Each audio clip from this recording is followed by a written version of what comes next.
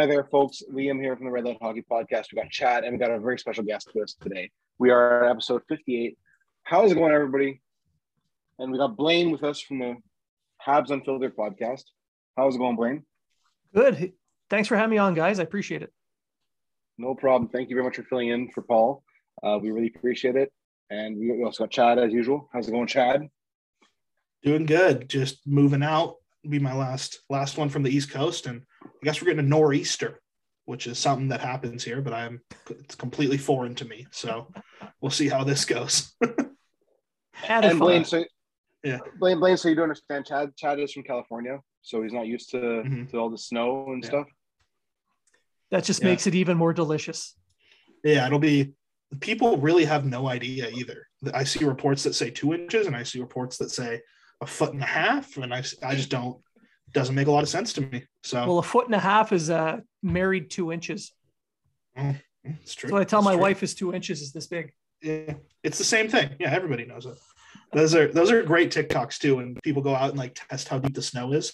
And it'll be like their fingertip. They're like, yeah, it looks like 7 inches. Yeah, it's awesome. But a lot of hockey to talk about this week. Yeah, exactly. A lot of hockey to talk about this week. A lot of stuff going on. Some good, some bad. But yeah, it's been a fun week of hockey. There's been a lot going on. So we'll see what ends up happening. But Liam, I'll give it back to you. So yeah, sure. First things first. They did a jersey retirement in Boston. Willie O'Ree got his number retired. He's a champion of the game. He did a lot to help combat racism in the era, which obviously there was a lot of racism, and we're still not there yet. As racism is still going on in the league. There's the thing that happened with Harabik and Ikama Abumba in the AHL. And then there was also the thing with Jordan Subban and is it Michael? I don't know the guy's first name, but Pineda in the ECHL. All racism needs to come to a full stop. There's no excuse for anything a racist act, and I don't really have anything else to say on it other than like, don't be racist, don't be a jerk. If you're a coach of minor hockey and you see a kid in your team doing it, if I was a coach of minor hockey and I see a kid I'm coaching start being racist, he's cut from the team. He's done. Full stop. Mm-hmm. But that's just my take on it. So for those of you who don't know, mainly for our other podcaster here today, I'm a broadcaster. That's my trade. And I was broadcasting an 18 AAA state title in California between the Junior Kings and Junior Ducks one year. And a kid got thrown out for screaming a racial slur at another kid, and it was so loud. This kid was 15 years old, screamed it. And, it's past the point now where there's really any excuse.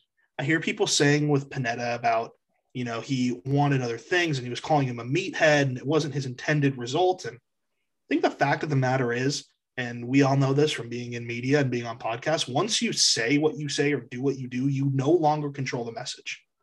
It's how people take it. So it doesn't matter what your intentions were. You can say, there's cut and dry situations, of course. The one in Europe earlier this year where the guy was peeling the banana and that's pretty clearly, what he's saying.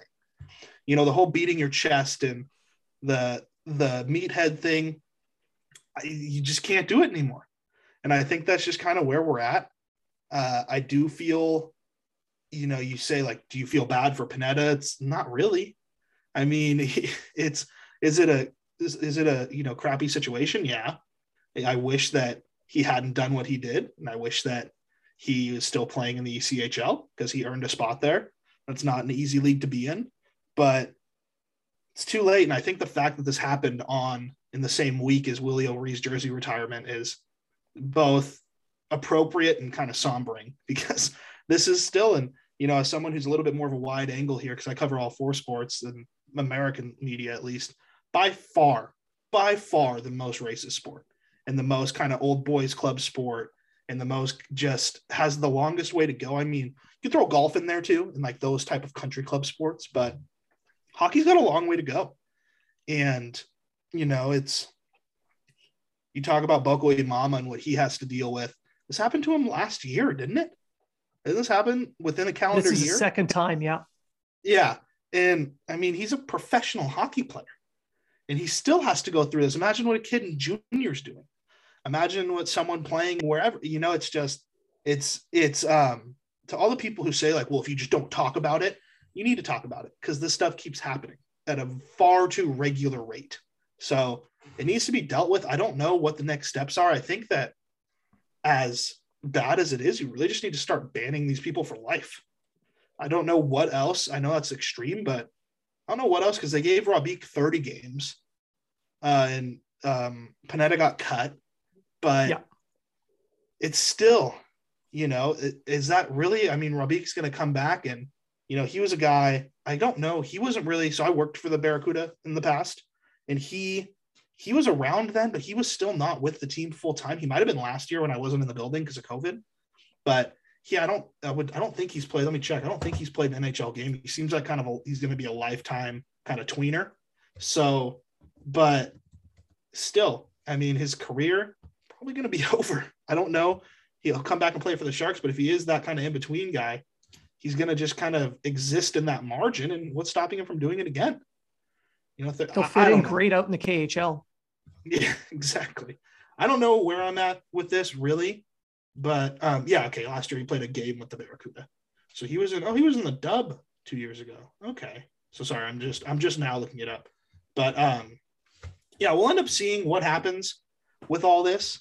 I'd imagine though that the Hockey Diversity Alliance, the NHLPA, the NHL, they're gonna have to address this again. But that's my rant. So whoever wants to go on can now. Yeah, I mean, you said it perfectly to me. Blaine, I don't know if you have anything to add to that. Well, see, I grew up in northern Quebec and northern Ontario, and I grew up on native reserves. So we were targeted quite a bit. So I completely understand where these guys are coming from. I mean, I pass hardcore white, but I am not. So I've been subjected to racial taunts and slurs. So I completely understand how Subban saw what he saw and took in the way he took it in. So I take him at his word that he believes he saw what he saw 100%. Mm-hmm. And I'm not arguing that point at all. And I 100% agree. Hockey has to go a long freaking way to get caught up, at least to put in a facade that they're trying. Because now, all they're doing is we're partners with. They haven't really done anything to implement any of the changes the Hockey Diversity Alliance has wanted. Mm-hmm. And not only that, but it isn't interesting. And from a purely business perspective, I understand like the NBA takes hits for supporting certain social movements.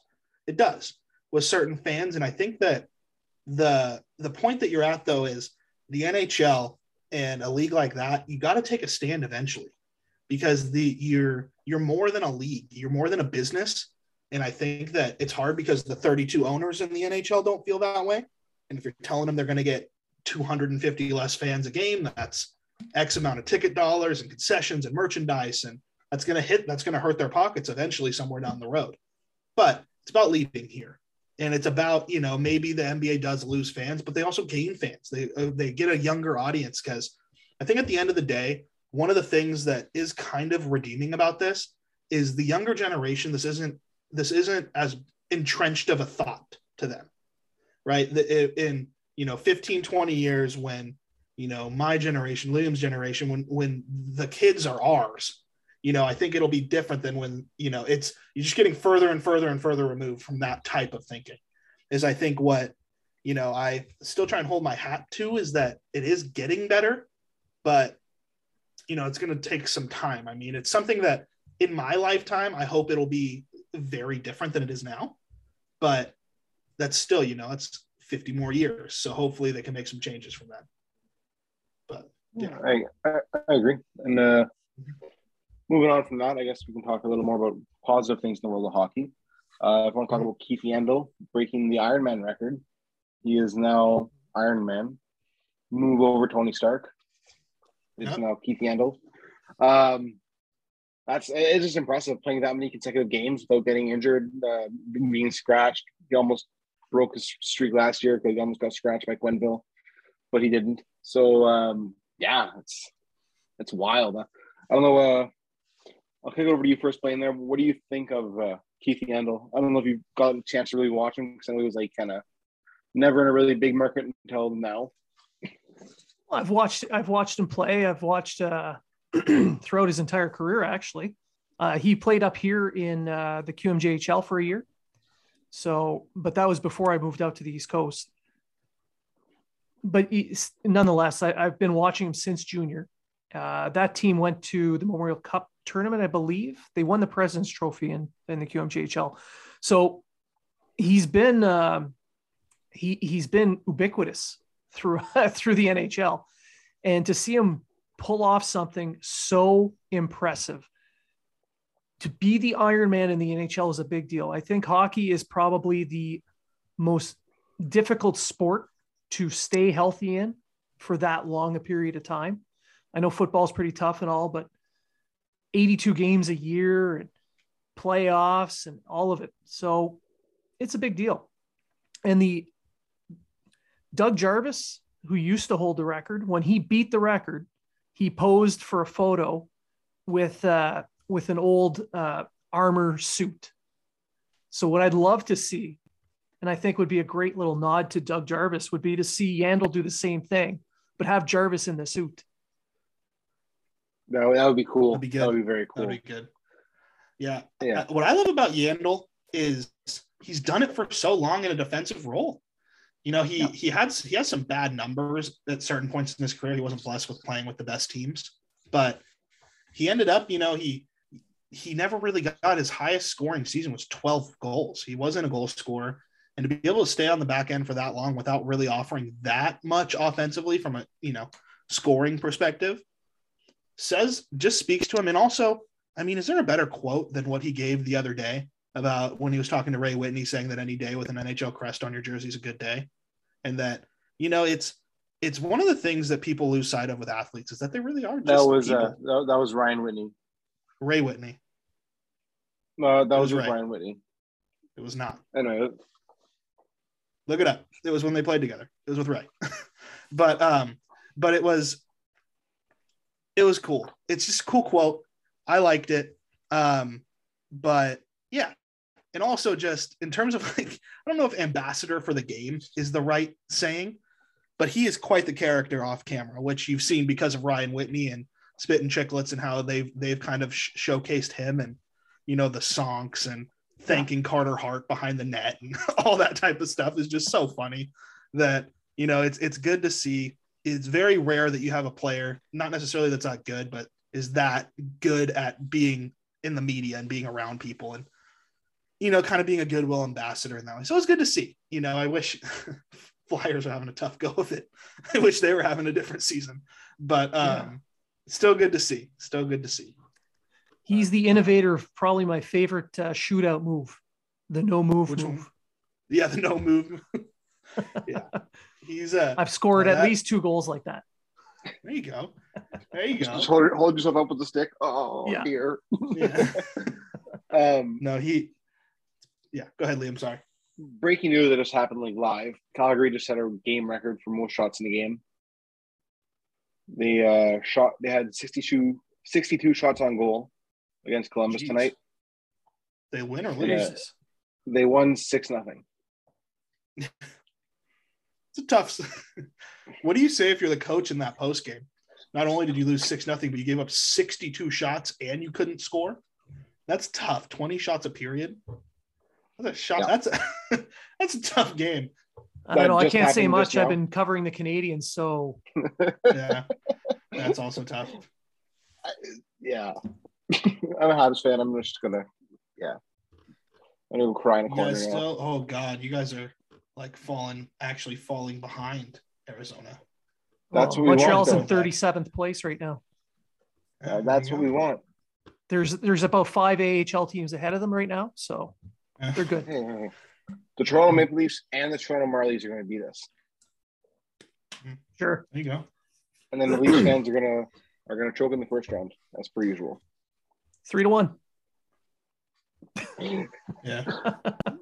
You know what I really want? I really want the Leafs to make it in the playoffs and play in the first round against Boston and lose. Oh man, yeah. Just I don't see how that's gonna. I don't think that can happen though. Just because no one's gonna overtake the Florida teams, but that would be nice. I agree. Well, I mean, if they were second and third, could it happen? Yeah, but one of the Florida teams would have to fall out. Yeah. And Florida and Tampa are probably the best two teams in hockey. So it'll be interesting to see. I'm rooting for Florida. I want Jumbo to get a title. I think he would be. People would. I don't know if they'd rally behind him to the same extent they rally behind Ovi, but I think the NHL community wants a cup for Jumbo. At least I do, being a Sharks fan growing up and having him. He got traded when I was like 10. And then all of a sudden he was just this superstar that came out of nowhere. But anyways, going through, I mean, it's the same kind of thing. We talk about it every week. Pittsburgh continuing to be kind of a wagon, figuring it out. Still on a 6-game win streak after they went on that massive win streak. Lost a couple, and now they're right back to it. They're gonna be tough. Also, I would like to get your perspective on this, because again, Sharks fan here. If Tomas Hertl gets traded, where do you think he goes? Because I have my thoughts. Where do you think he's going to go? God. I mean, everybody who's going into the playoffs is going to want someone like him. Yeah, the power forward that can score at that rate. Oh, yeah. Big power forward center. Definitely. Yeah. I don't know how, but I think Tampa Bay will probably pull something off to get him. You think so? I think Colorado. I think Pittsburgh. The reason I say Colorado is Nazem Kadri. He has a reputation of letting the wires cross in the playoffs. So I feel like Sack is going to be like, well, I want a bit of insurance. Yeah, but you don't give up a first-round pick for that insurance. I don't think. The thing is with Colorado. So the reason I say Pittsburgh is because their window is undoubtedly closing. Colorado can still compete for a while. Colorado's got some guys on deals, and they still have Taves, they still have Byram, a lot of guys they got to pay still, but they got a window here for probably 3 more years right now where they will absolutely compete for a cup. And I think that Pittsburgh has maybe 1 or 2. So I think if you're Pittsburgh, give up that first round pick.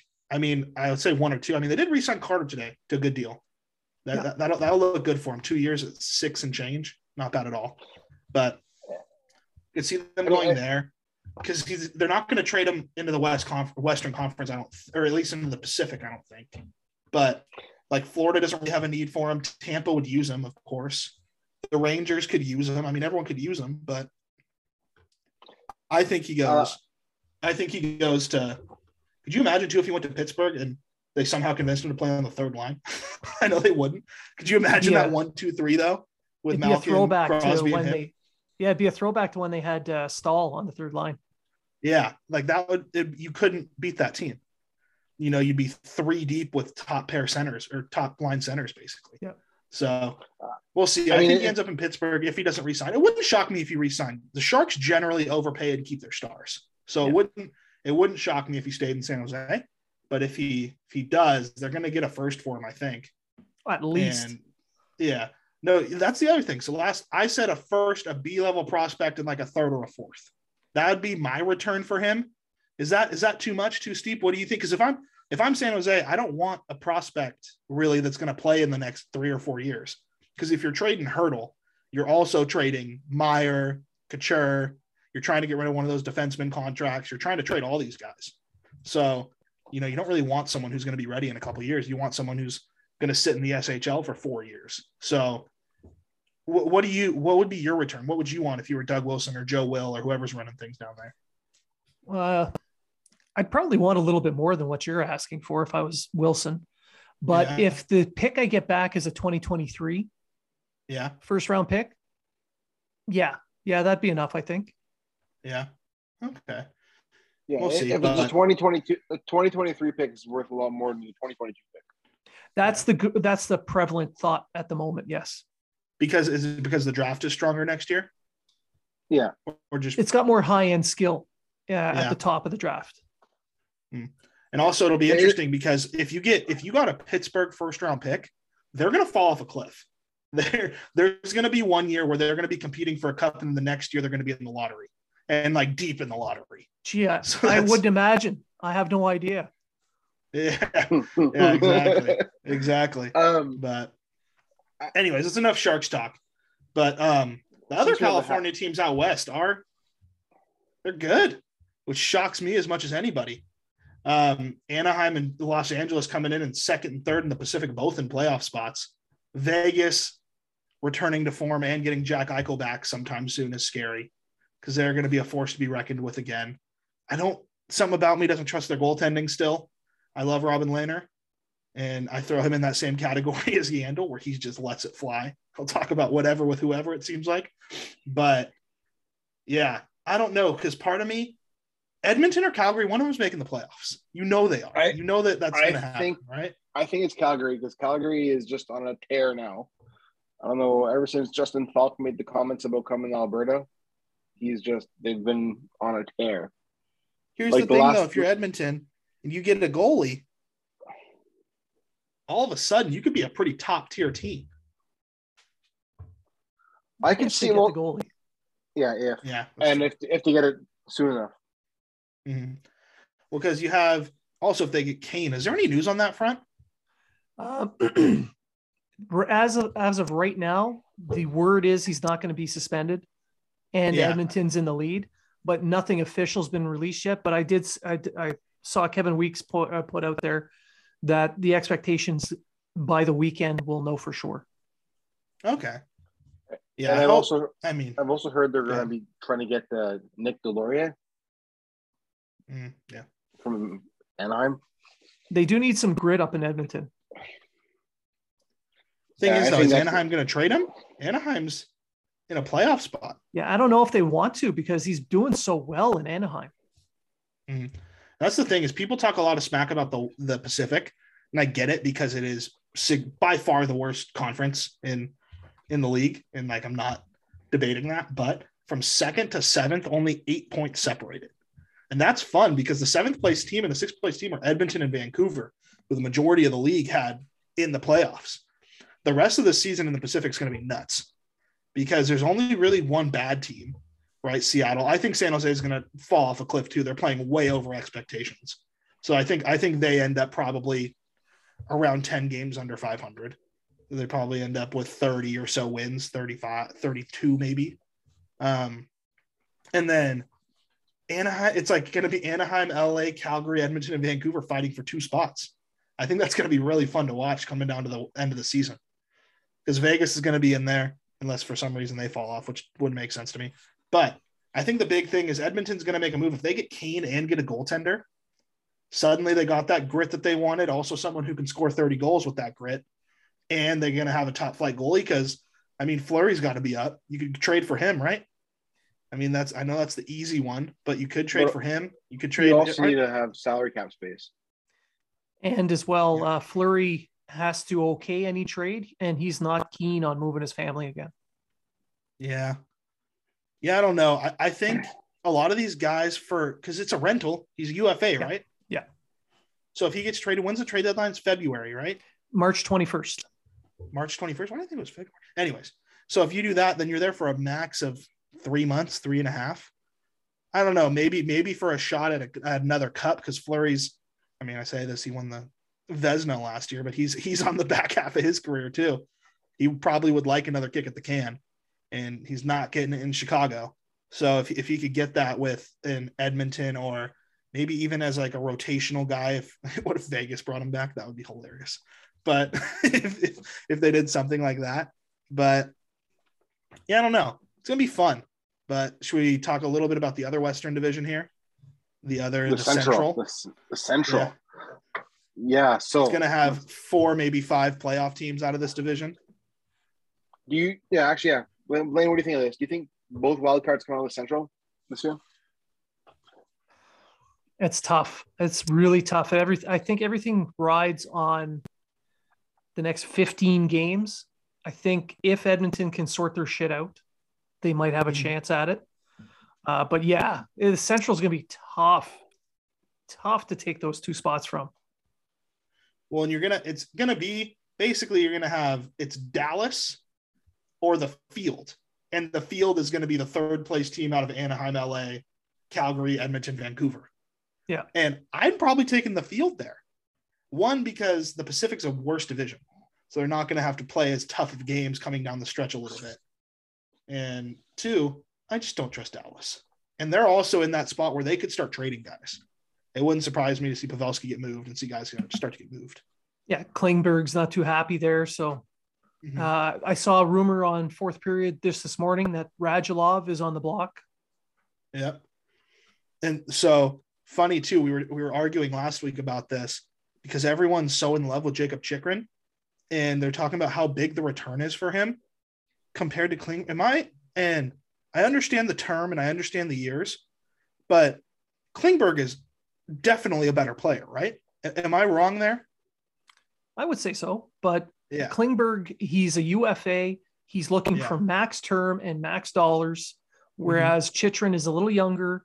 He's got more room to grow, and he's got cost certainty at a team-friendly cap hit for the next 3 years. Yeah. 4 years. Yeah. Yeah. So it's funny because it's just, I don't know who trades for him. Maybe like a Nashville, a team that isn't quite there yet, but could use this as sort of a rebuild on the go type thing. But the thing is they want way too much. They say they want a first, a roster player, and that's way too much for what he is. For what he is, because he's not, I don't think he's the guy that's going to take you over the hump. We were talking about it last week. I don't think he's a top pair on a Stanley Cup winning team. I think he's the best number 3 in the league at that, but I don't think he's a top pair guy. And how are you going to give up a top prospect, a first round pick, and another pick or prospect for someone who's not even in your top pair? That's what I don't understand. A team that I could see actually using him is Toronto. They would. I mean, he fits their style, but they really have no spine. Yeah. Edmonton too. Everyone keeps talking about Edmonton making a move because they have to, but Edmonton does spend a lot of money on that defense. So I don't know. Boston can use a defenseman like him. Yeah. It's interesting because the thing with Klingberg is going to be a rental, right? Like I don't think whoever signs him is really going to re-sign him depending on the team. But if you gave like a Carolina or a team that's kind of on that, like they're still, because Carolina, I think, is still going to be good for a few years. As Nashville, I don't think has reached the peak of what their team can be either. You give it to one of them, good shot they can make something work there. So we'll see where they end up. But we already talked about the Metro a little bit. Man, it's tough to be a Flyers fan. My roommate's a diehard Flyers fan. He goes through it every day. Last night I came home and he said he is 13 games in a row, Chad. So, franchise high. We don't like it. I'm like, yeah, this is not good, man. This is a tough streak to be in right now, huh? It could be worse. It could always be worse. I don't know how it could be worse. He could be a Habs fan like us. But see, the Habs fans have this blind faith that they're still suddenly going to be good somehow. And that's the thing is like, yeah, no, not this year, but Flyers fans and Philly fans are so down on themselves usually, like just on a basic everyday level. I think it's almost worse because even when they're good, they're still down on the team. So it's like, can't even enjoy the good times either. Well, but, Philly, they're angry even when they're happy. Exactly. Yeah. Yeah. What I'm saying, it's funny because that was something that was foreign to me. East Coast fans are brutal. On the West Coast, it's like especially in hockey, it's different because no one knows hockey players. In San Jose, like people could walk down the street unless you're Brent Burns or Joe Pavelski or Patrick Marleau, like no one's going to know who you are. Right. And like I shocking, but a couple of years ago I was on Santana Row, which is like the rich kind of where a whole bunch of 49ers live there. It's the Gucci stores and it's like a really affluent part of San Jose. And I was walking down the road and I recognized these guys and I didn't really know where they were or who they were. Got closer to them. It was Timo Meier, Tomas Hertl, and like 2 other Sharks were just having dinner, sitting on like the main road in San Jose, like outside drinking. I'm like, oh my God, these guys are making $5 million. They're NHL players and no one knows who they are. This is crazy. In Marial, they walk outside and they're like getting swarmed. Yeah, They go into it's they just go into a method. They go into method. it's a And get different thing. attacked by Jean. Yeah, they know what their from families ODBA. look like. Yeah. Yeah, it's also just it's brutal out there. And I always yell at Liam about this, but hurts Montreal in the long run. I think having that fishbowl really hurts because why would a free agent go there? But who knows? You need the right kind of person for that. Yeah. Well, it's the same thing with this is happening, not to jump around sports, but in the NFL, for a long time, people were like, oh, they want to go play at Lambeau. They want to play in Lambeau and get the Lambeau experience. And it's like, yeah, maybe they do, but also they can go somewhere where it's not negative 20 degrees and play the same sport. So they could do that. But it's the same thing where it's like Montreal has all the history and it has everything. Same with in the same way as Toronto. Like those are, 1A, 1B for hockey cities. And I mean, I don't know, probably the world, but it's not 1A, 1B for free agent destinations. I can tell you that, but that's I thought every superstar was signing in Toronto for league minimum. Every single one of them. Yeah. Yeah. But moving on to the Atlantic, Aaron Dell. Can we talk about that? He bodying us with that question there. Exactly. Did he elbow? Like an elbow? Like he got when he get three. The official suspension is 3 games for interference. On his elbow that destroyed Drake Batterson's ankle behind the net. I don't really know what he was doing, but anyway. Batherson was coming around to forecheck, and Dell just got in his way, ran a pick play, threw Batherson right off, ass over tea kettle, and he went in foot first into the boards. That it's definitely at least a high ankle sprain. They're going to have to wait until the swelling goes down. They're going to run a couple MRIs, and they're hoping that it's going to be short term because Drake was having a hell of a season this year. He was about to go to the All-Star game, and that's all gotten taken away. It's very sad. And I mean, the only person I think is happy about this is Melnick because Melnick gets to save money somehow. He's insured. Not so. I don't want to appear callous, so I'm going to say this. Aside from the injury, because I think we can agree. I don't think Aaron Dell was intending to injure there. No, right? Like I don't think he foresaw him going into the boards like that and was trying to hurt somebody because there's no part of that in the game. No reason that should be in the game. But I like this. I like goalies getting involved like this because it's the team I worked for was in the North American Hockey League, and their goalie he plays the puck and he's tripping guys and he's jabbing people in the back. And it's funny because I talked to him about it. And I'm like, man, does that not distract you? And does that not, like what's the deal there? And he said, one, it keeps him in the game because, you get your bell rung every once in a while. It keeps you in the game. But he also said that he invited the contact. So he didn't mind people running into him and coming in the net a little bit harder. I'd imagine that's Dell's mentality too, to an extent, because it happened a couple of years ago with Mark Stone when he was on the Sharks. He ran him into the boards, but I like this. I personally think that a lot like in lacrosse, the circle around the net, you can't hit the goalie if he's in there, but if he's out, he's a player. You can hit him. I think that maybe goaltenders, you extend the trapezoid out front. So if they're really like there, then you can't hit it. But if they're playing the puck, I don't think you should be able to check them. But I mean, you can't just not hit someone because they have the puck in the corner. Like, what are you doing when Martin Brodeur used to do that in the early 2000s where he'd stand out there and then just basically run the breakout from the corner? Like if you put a body on that guy, he's not doing that anymore. So I don't know. Yeah. I don't know. Liam, you're a goalie. You probably have a take on this, I'm sure. But I kind of like goalies getting a little more involved in the game. I mean, I like it. It's kind of my style of goaltending. I model my style after Patrick Roy and Dominic Hasek. So I don't mind getting physical.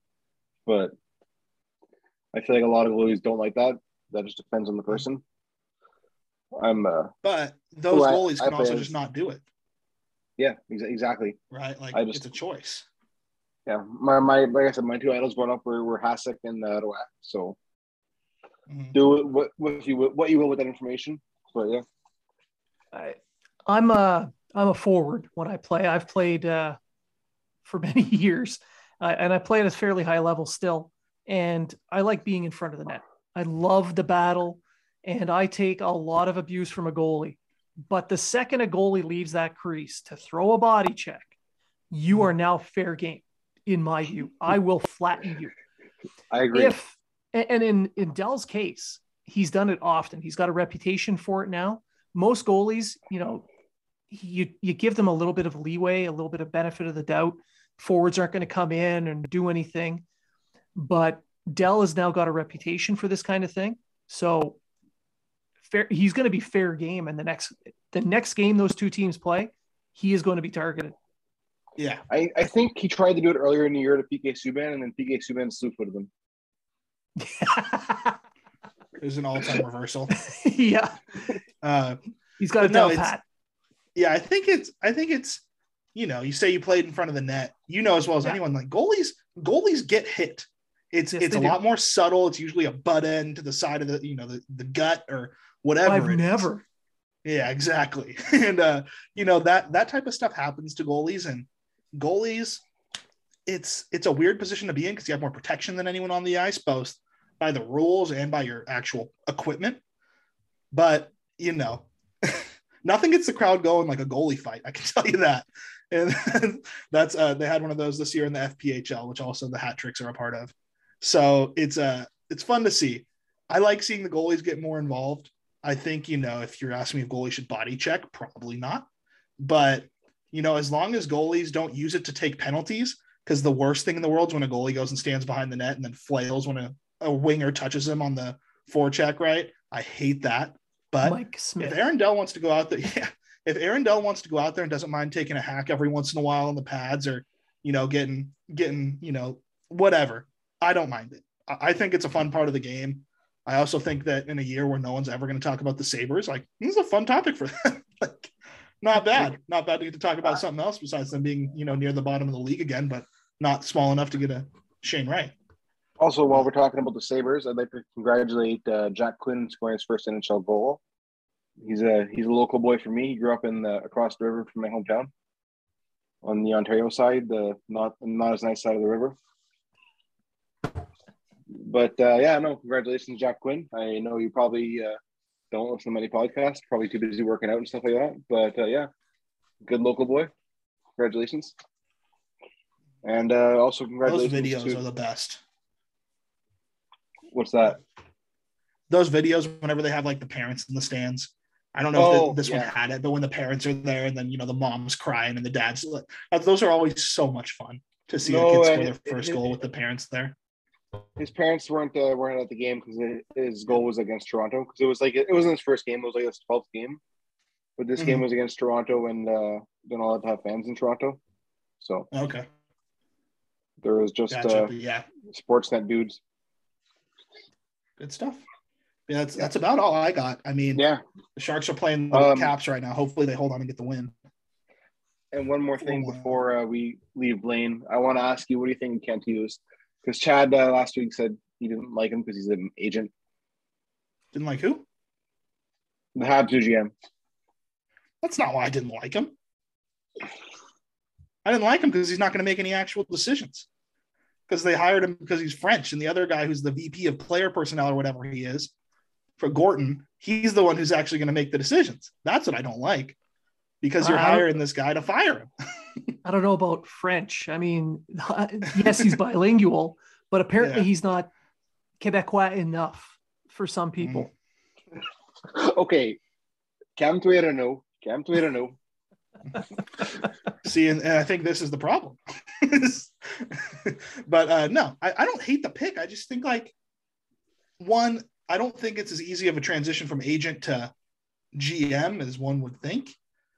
For one, I think those are pretty different jobs. I think you have a very good handle on the money aspect of it, right? But I don't think that's as smooth of a transition. Granted, I've never been a GM and I've never been an agent, so I can't really speak on that with any sort of authority.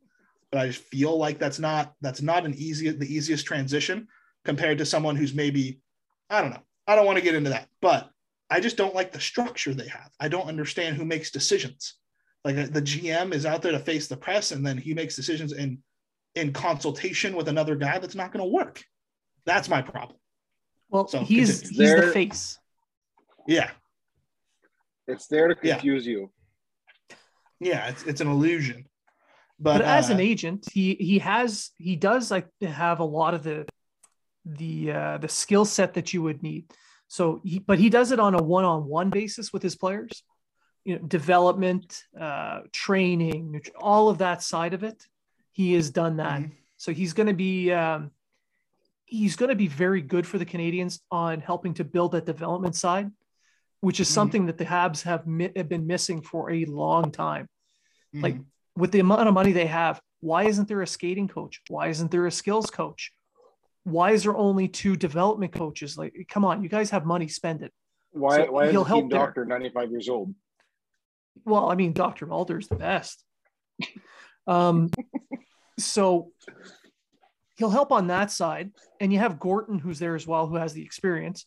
And I see this as Gorton trying to recreate the interaction, the type of dynamic that he had with the Rangers when he had Davidson with him. Mm-hmm. So he's moved on to the Davidson role, and Hughes has moved into his former role. So he's trying to find someone who has... When was he with the Rangers? When was that? Gorton? Yeah. That was, 2 years ago? Okay, so yeah, okay. I don't know if we're talking now or like back. Continue. Sorry. He built the current Rangers team. Gotcha. Okay. So he had John Davidson was there as the president, and with Gorton there as the GM, and they had a bit of a dynamic where they worked as a team to do that rebuild.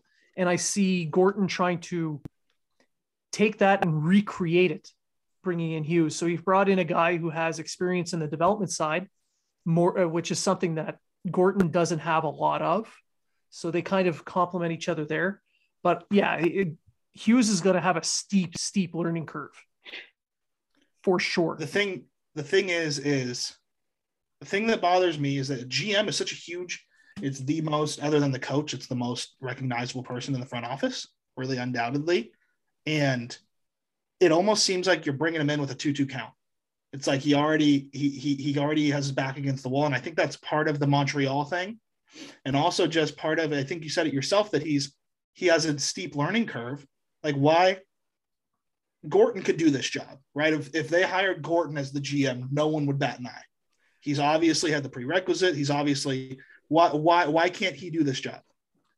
Il est pas français. Yeah, but that's a ridiculous thing. You're one team out of 32 who won't hire that. It doesn't make sense to me. That's someone who's from California. But that's the thing. It's like you want your GM who's going to be talking to the media to speak the language of the populace. So, like, let's say the GM of the Sharks. If the GM of the Sharks to hire a guy who can only speak Russian, and then he can't speak to the media and speak to the fans, the San Jose fans aren't going to be happy. First of all, I don't think that's fair, because what percentage of Montreal fans also speak English? Or I should say, what percentage of fans would not understand this man if he didn't speak fluent French? I honestly don't care if they don't speak French or not, but this is the Montreal market. This is the way it is in this market. They have to have someone who speaks the language, because there's a ton of unilingual Francophone fans in this market. Mm-hmm. So but I think, it's a political that's the decision. Issue that I'm trying to get at. But that's the issue that I'm trying to get at. And I don't think, like, your analysis isn't wrong. And I don't think either of you guys have, like, wrong points. I just think that you're, like, saying, oh, no, this is why it is. And I'm trying to say, yeah, and that's the issue. And that's my outsider's opinion, of course. Yeah, no argument here. Outsider's opinion, of course. But it is what it is. It's Quebec. It's always been that way. Yeah. I don't know. And it's also now with the new laws in Quebec, it's also illegal to have somebody in this position who doesn't speak French. That's true. There's no more bonjour, hi. It's just bonjour. Yep. Yeah. But anyway. So, yeah, I mean, it's just, it is what it is. I just, it handicaps you in a way I don't think you need to be handicapped. And I almost think you should do it the other way, where you have a guy who's not the GM who can face the media, because then that GM doesn't have that, right? So what if you flipped the jobs? What if you made the what is Gorton's title? Is it VP of player? Executive vice president. Okay, so if you made the executive vice president the guy who faces the media, give that to the French-speaking guy who can then learn from a guy who could be GM, like Gorton, and then after 5 whatever years, whenever Gorton runs his course. Then you have a guy, Hughes, who's learned from him, who also speaks French, and the media already knows. That's how I think that works better. Well, they kind of went with that idea. So did they? They always said the GM has to speak French. So what they did was they went and hired the guy they wanted and just named him the executive vice president. Yeah. Then they went out and got a bilingual man for the GM. So they're which is we've been arguing in circles, I think, because we all kind of agree. Yeah. But it's just it's just from my perspective is, like I said, no one knows anything about hockey in California. So it's a completely different thing out there. But no, it's anyways, we've talked a lot about them too, but we spent a lot of time in circles is a Montreal thing. Yeah. I think it's just a media thing. But and the last thing I would like to say, actually, two last things I want to finish up on. First thing I want to say is Ducharme, if you're ever listening to the show, if you want to hear about other teams, play people more who deserve to be played more. Stop playing Dauphin 20 minutes a game. I think that fell on deaf ears, though. Yeah, I know. And last thing I wanted to say is congratulations to Emilie Castonguay, who got hired to be the first female assistant GM in the NHL by the Vancouver Canucks, which I'm still confused by this hiring because they don't have a GM yet. No, they did. They hired a GM. Yeah, they hired someone today. Okay. Yeah, or yesterday, right? But they hired her first. He was the assistant to Jim Rutherford in Pittsburgh. Yeah, I'll look it up. They just Swedish name. It starts with a K. I can't remember off the top of my head. I was busy today teaching courses, so I didn't catch all the news. But nice. It says Jim Rutherford. I don't think that's right. Anyways, congratulations to Emilie Castonguay on being the first female to be an assistant GM in the NHL. And I'd also like to remind everybody to please go buy our merchandise at fatdave.ca. And also, where can we find you, Blaine? Where can we go listen to you talk about Montreal? So you can find my written work at thehockeywriters.com or recruits.ca. I cover the Canadiens and Laval. And you can find me online on Twitter, Instagram under Blaine Potvin _THW, or on my podcast, Habs Unfiltered. And that podcast has its own accounts all across the social medias, as well as its own website, habsunfiltered.net. And you got a YouTube channel which shows one of your hosts always working out, I believe. Yeah. Patrick Alvin.